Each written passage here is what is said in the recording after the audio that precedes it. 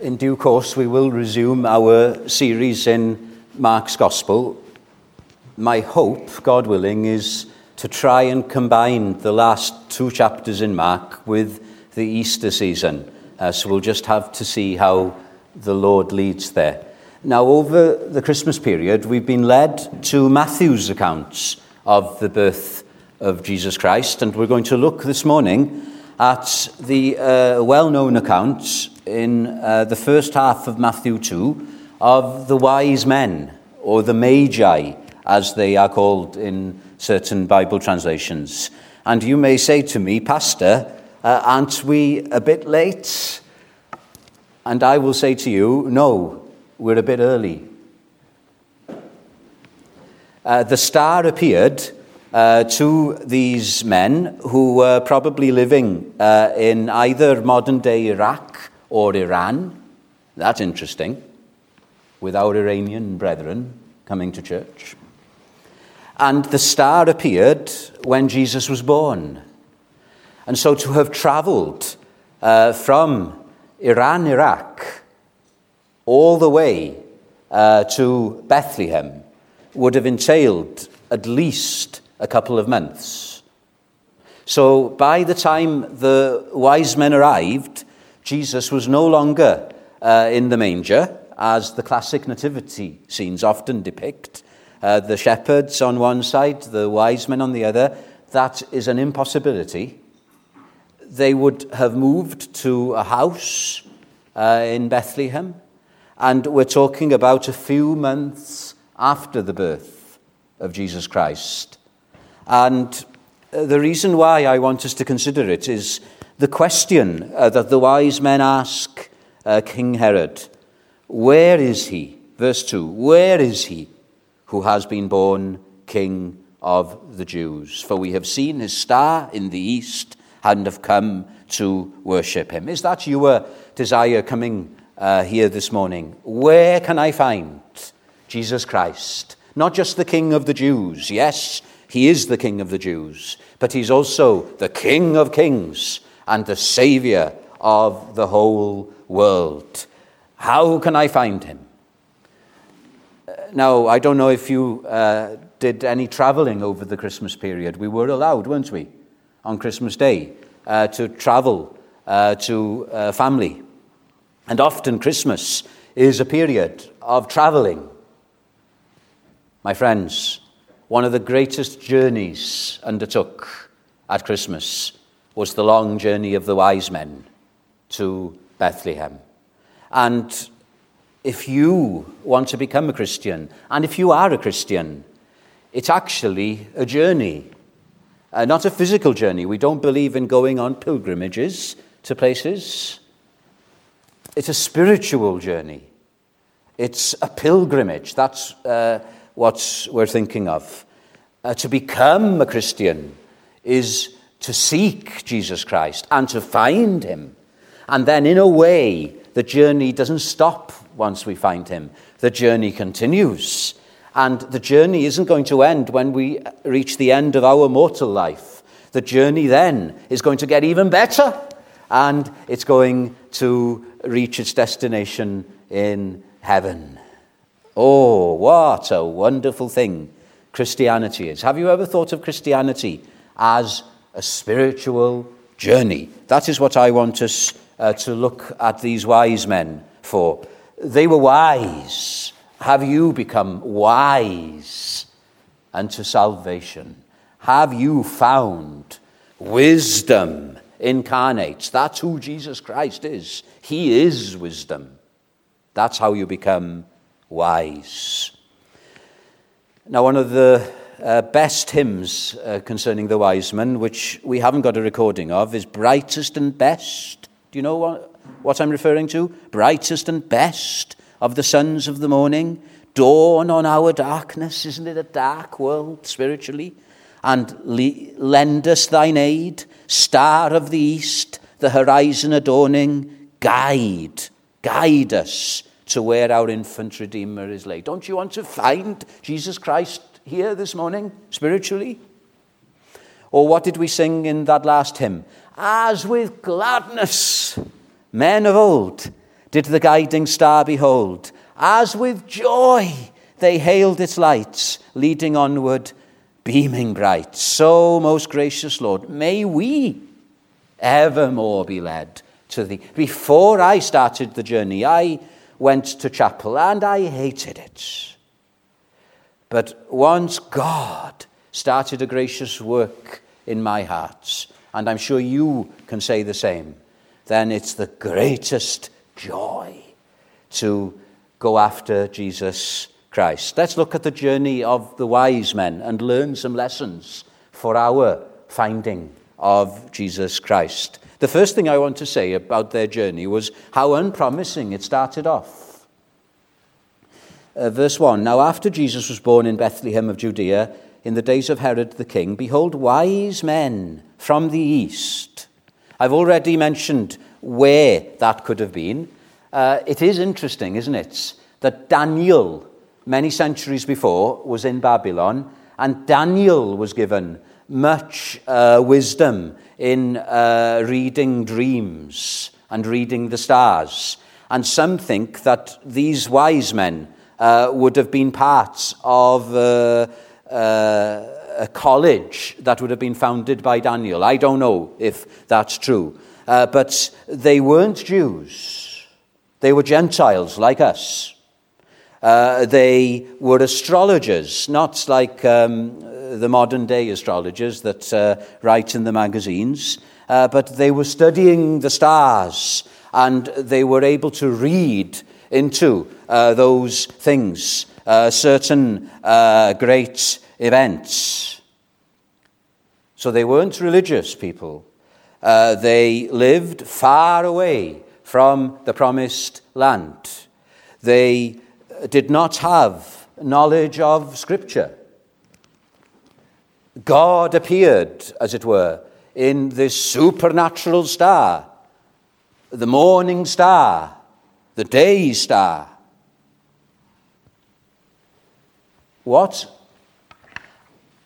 an unpromising beginning. You know what? That encourages me no end. Because God can come to people in the most unexpected of places.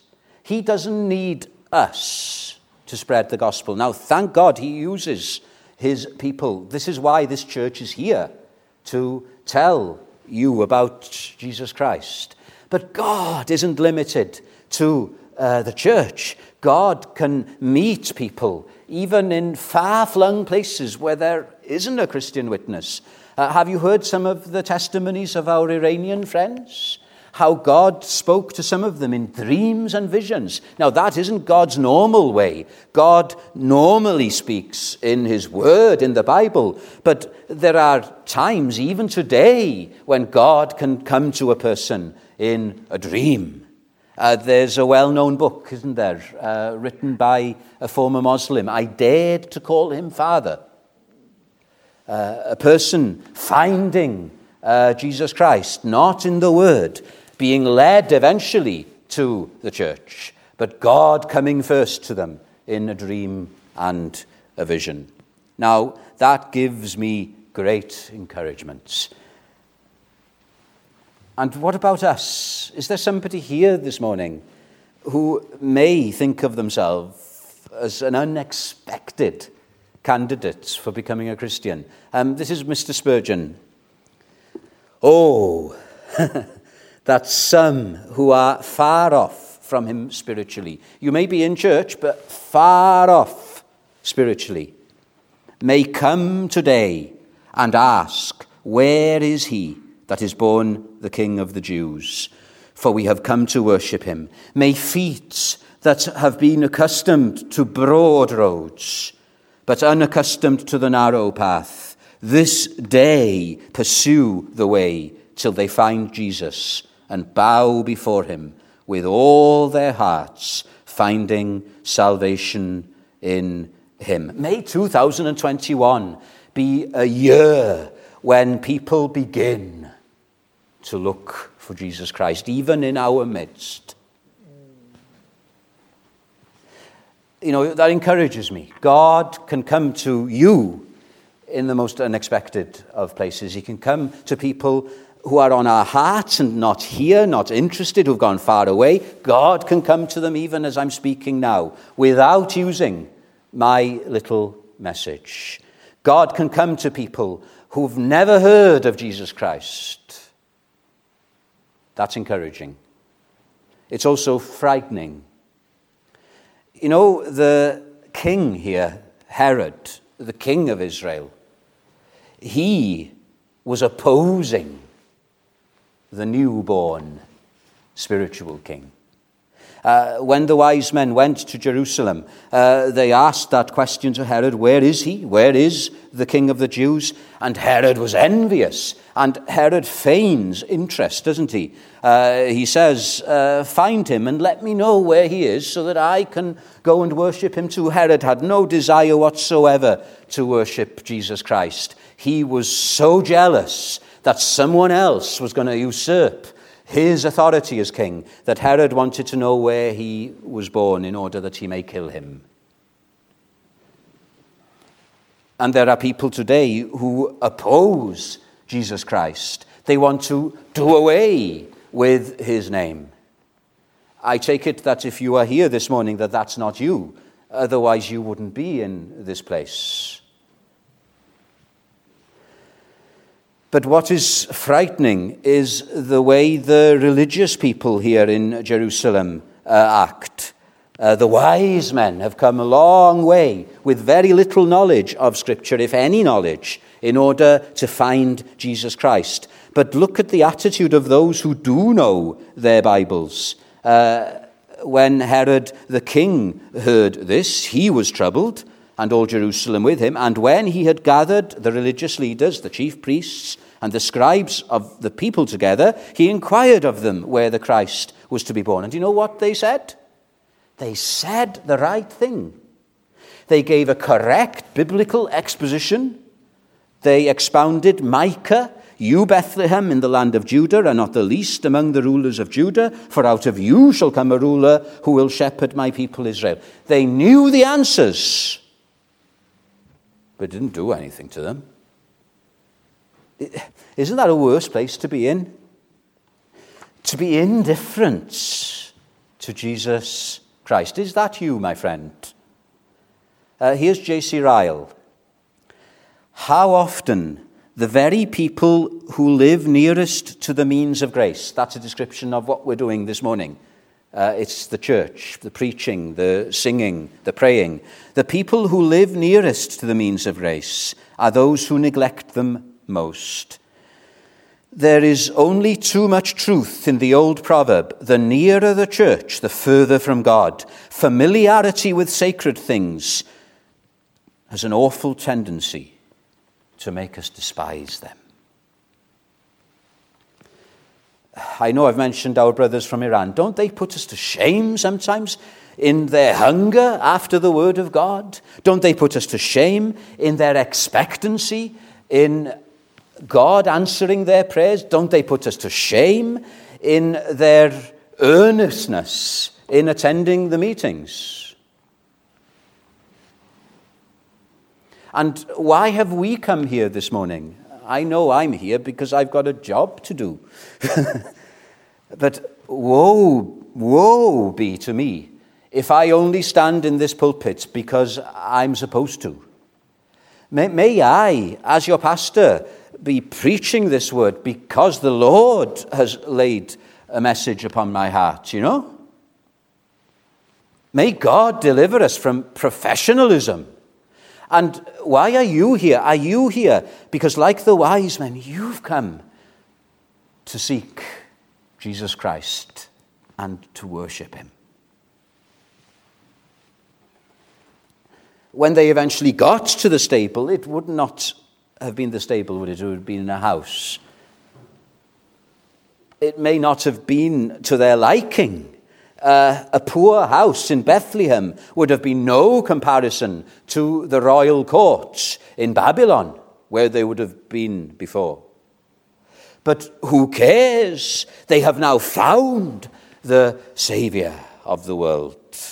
And that's all that matters. Why have you come here this morning? Have you come here to find faults with the preaching? Are you more interested in your expert knowledge of the Word of God rather than in finding Jesus Christ anew? It's a horrible thing, knowledge in and of itself. Paul says, much knowledge on its own puffs up. May God deliver us from that. May God deliver us from becoming religious experts.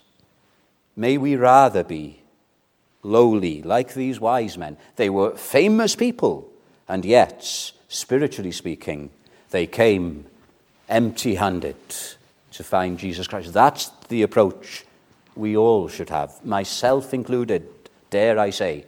I don't want to stand on a pedestal. I know I'm up here on a platform, but we're all together, all together. One of the hymns I've quoted, it says this: vainly we offer each ample oblation, that's our offering. Vainly with gifts would his favour secure. Riches by far is the heart's adoration. That's what God is interested in, my friend. My heart, your hearts. Dearer to God are the prayers of the poor. Are you humble and poor in heart this morning? That's what God loves. A broken and a contrite spirit I will not despise, says God. With all of our religious privileges, with all of our reformed evangelical heritage, which I love to bits, with all of our knowledge of Scripture, which I'm not despising, in the end, what do we do with it? I'd rather have a little knowledge of the Word of God and act upon it than know much and remain indifferent. And I'm sure you would as well. So, an unauspicious start, an unpromising beginning. Do you feel as if you've not started yet in the Christian life? Take heart. God can do a lot with you, my friend. Do you feel that you don't belong to the church, as it were, that you're too different, too unexpected? Don't be afraid. God can take hold of you. You know, God in recent years has been raising men, preachers from outside the evangelical scene. Thank God he can raise a powerful preacher of the gospel from outside our little scene. So, an unexpected beginning. Then look at the second thing that happens to them in their journey. They've traveled now, and they've followed the star, and they have come to the promised land. What do they do next? They take a bad turn. They take a wrong turn. They should have gone straight to Bethlehem, shouldn't they? But instead, they go to Jerusalem. Now, why did they do that? They began well. They began in faith, trusting in God. They didn't have much knowledge. All they had was the guiding star, but at least they were going according to God's revelation. But now, once they have arrived in Israel, their own reasoning starts to take over. So this is how you and I would have acted, I'm sure, as well. We can't be overly critical of them. They would have argued like this. Now, if this is the king of the Jews that's been declared by the showing of this star, where is the king going to be born? Well, that's a very simple answer. We don't need the star anymore. The king is going to be born in Jerusalem, in the royal palace. And so, according to their own reasoning, they are now being governed. And that leads them astray. My friend, you cannot reason your way to Jesus Christ. It's by faith and faith alone in him that you will find him. You begin with what he has revealed to you in his word. Thank God we often don't need dreams and visions because God has given unto us a more clearer word. And with what little knowledge of the word we have, not head knowledge now, but heart knowledge, we seek Jesus Christ. and we abandon human reason and logic. You won't find him. You won't. One of the most famous books, I think it's one of the most popular books ever printed in the whole world, Pilgrim's Progress, describes the Christian life as a journey, pilgrimage. And you've got in Pilgrim's Progress this man called Pilgrim, Christian later. He lives in the city of destruction, as we do. We need Jesus Christ in order to escape from the consequences of sin, from eternal destruction. And he's convicted of that. That's what we call conviction of sin. And it frightens him.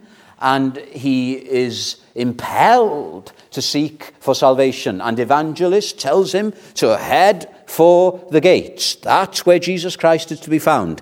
And Christian, like the wise men, start off well. But then he gets into the bog, the slough of despond. Have you ever been in a bog?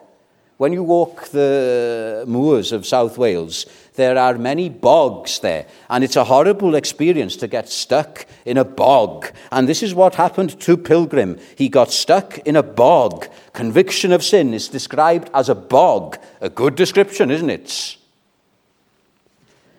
And he's sinking. And he doesn't know what he's going to do about it. And then he gets out and he meets Mr. Worldly Wiseman. And he begins to go astray. Mr. Worldly Wiseman tells him, why are you all worried about your soul? Why are you carrying this burden upon your back? You don't have to be doing this. I'll tell you where to go. You go to a place, what was the name of the village? You go to a place called Morality. Morality. And they'll know how to take this burden off you. And you go there. To Mr. Legality. That's good, isn't it? Morality, DIY Christianity. And go to the house of Mr. Legality. As long as you start trying to make yourself better. Legalism. This burden will fall from off your back. And then Mr. Legality's got a son. Do you know what the name of the son is? Mr. Civility. And there are good neighbours there, and they're called credits and fashion. Can you see what Bunyan is getting at? Oh, why are you getting all worried about this talk about being saved? Why are you getting all worried about Christ in the heart? Why are you getting all worried about conviction of sin? There's no problem. All you need to do is have a bit of respectable Christianity. All you need to do is just come to church, read your Bible, pray, do some good works, and that will get you to heaven. You take a wrong turn. You try to reason your way. The Bible says, the natural man, a person not born again of the Spirit, receives not the things of the Spirit of God, for they are foolishness unto him. Where is Jesus Christ to be found? Not in the palace. When you have a ruler visiting a people, there is pomp and circumstance, isn't there? That's not how God works. I don't think the journey of the wise men was the greatest journey at Christmas time. I don't even think the greatest journey was that of Mary and Joseph leaving Galilee and going to Bethlehem. That would have been a tough journey for them, Mary being pregnant. The greatest journey that happened at Christmas time was the journey of the Son of God, leaving the courts of heaven, much grander than the Babylonish courts where the wise men were, and coming all the way into the squalor and the filth and the sin and the weakness of this world. That's the greatest journey. I remember a couple telling me they had a terrible tragedy. They lost their young son, and people were sympathizing with them. And one of the things that touched them the most was some friends of theirs who were living the other side of the country, right? The other side of the country. And they traveled all day to see them. And when they saw them, they basically hugged them and said, "We are here for you." And because this couple couldn't cope with too much words, they then left and drove all the way back. And this couple were tremendously moved by that demonstration of love. The love that was shown to them was demonstrated by how long they were willing to travel. And the love of God is such that the length the Son of God was willing to come in order that you and I might be saved. And that's Christianity. It's not in strength that Jesus Christ came. It was in weakness. And if we want to find him, it's not in the power of our own efforts. It's not with religious deeds or moral deeds. It's in utter weakness we find him. Don't know who wrote it, but there's a poem: seek not in courts nor palaces, nor royal curtains drawn, but search the stables, see your God extended on the straw. In weakness, not in the palace, but in the stable, God becoming a baby. Weakness, you can't get any weaker than that. A baby can't look after himself. God needed looking after. That's amazing. Sinclair Ferguson, a great theologian, says the humility of God left these religious men cold. Humility always does that to the proud and self-sufficient. They are not drawn to humble places, far less a humble Saviour. But God humbles the proud and exalts the humble. If you want to find Jesus Christ, you've got to humble yourself, my friend. You've got to give up on your self-righteousness. Ferguson goes on to say, the Saviour had been laid in a borrowed manger from the squalor of a borrowed manger. Later, he is to live in a borrowed house. He who owned the universe didn't own even his own home. And then later on, he'd be lifted up on a cross. But even that cross was a borrowed cross, because it was Barabbas, not Jesus Christ, who was meant to be crucified. And what's the essence of the gospel? If you had to define the gospel in just a few words, and we shouldn't have a problem doing that, if you don't know what the gospel is, I feel sorry for you, especially after coming to this church Sunday after Sunday where the gospel is preached. What is the gospel? The gospel is this: he is our substitute. He was on a borrowed cross. It was your sins and mine that should have been there. And it was in that weakness that the power of God, the power of salvation, was released, coming to you and me. Praise God, praise God. Let me quote Townend again. Through the kisses of a friend's betrayal, Judas Iscariot, he was lifted on a cruel cross. He was punished for a world's transgression.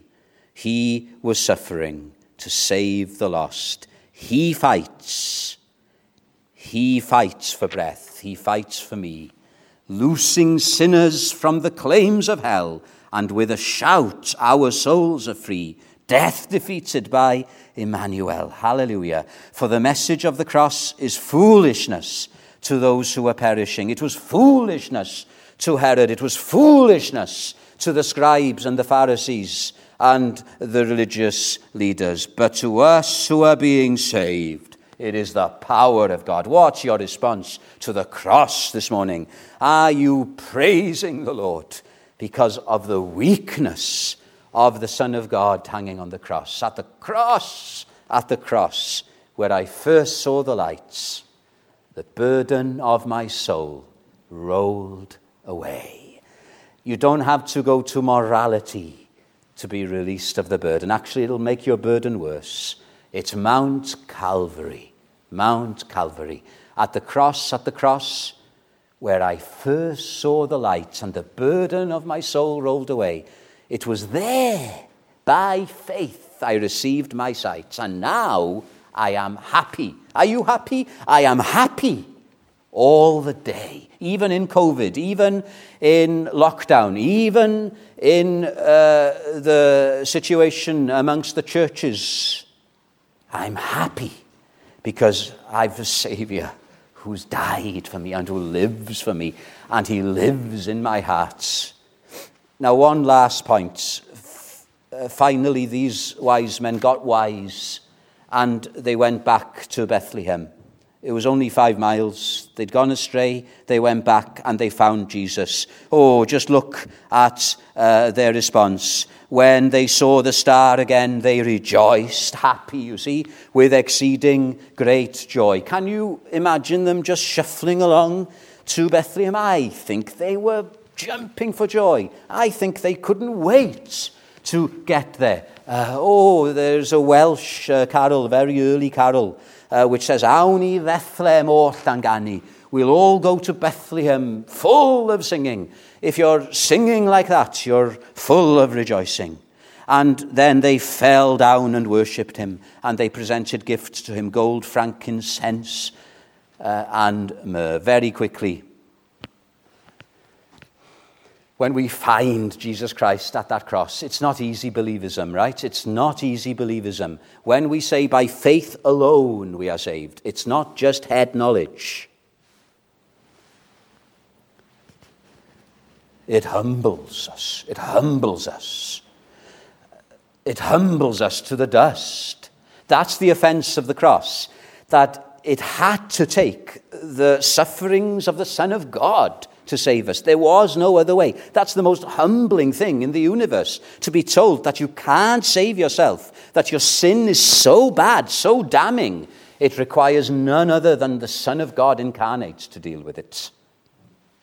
There's a cathedral in Copenhagen, apparently, the Lutheran cathedral, and there's a modern statue. Is it a modern statue? I think it's a modern statue of Christ there, with his arms outstretched, welcoming a sinner to him. I love that. But then, if you want to see the face of Jesus Christ, the statue has been so built that you have to kneel down to actually see his face. I like that balance. The open arms of Jesus Christ. Come as you are. You do not have to make yourself better before coming to Christ. But my friend, in coming to Jesus Christ, you must bow the knee. There's no other way. Humble yourself under the mighty hand of God, that he might exalt you in due season. There's joy there. I've already mentioned that. And there's worship, isn't there? These gifts. Do you see a significance in the gifts? Gold. Do you know what gold stands for? Royalty. They are acknowledging this is the real King of Kings, not Herod. Royalty. What about frankincense or incense? That shows deity. This is the Son of God. This is God himself. And myrrh. Myrrh is used for death and for anointing dead bodies before they're buried. And it just shows this King of Kings, God himself, he came to die. You see, these 3 gifts are not DIY Christianity. They're not the wise men trying to say, look what we can do. They are all pointing to the King of Kings, to the Son of God, and to the death and resurrection of Jesus Christ. God promises if we seek him with all our hearts, we will find him. Do you believe that? I believe that with all my being. If we are serious with God, he will manifest himself to us. The problem with the evangelical churches in the West at the moment is that we say that with our lips, but we don't believe it in our hearts. And maybe on this cold winter's morning, the best way I can end this message is by quoting Christina Rossetti. She was a believer, you know. Christina Rossetti, a great poet. And she wrote, do you know, in the bleak midwinter, what an appropriate poem to end this morning. It's so freezing, isn't it? In the bleak midwinter. Well, listen, there's a verse which says, what can I give him? Poor as I am, spiritually poor. If I were a shepherd, I would bring a lamb. If I were a wise man, I would do my part. Yet what I can, I give him. Give my heart. That's what God wants. Your hearts, not your expert knowledge, your broken, sinful, contrite hearts. As you say, only Jesus Christ can save. And I'm coming in weakness to the foot of his cross, and I'm going to trust him. Not just head knowledge. I'm going to follow him. This is the journey now. I started the journey. I found him. And now I'm really beginning the journey of the Christian life. How long have you been traveling for? Maybe some of us have been traveling for decades now. Praise God, he has never let us down, hasn't he?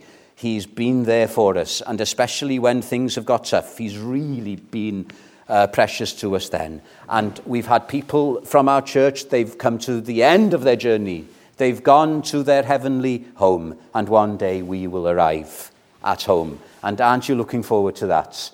To arrive, and to just find Jesus Christ then, not with faith, but with sight. I know he draws near to us sometimes, but it's not faith, is it? It's the Spirit bearing witness with our spirits.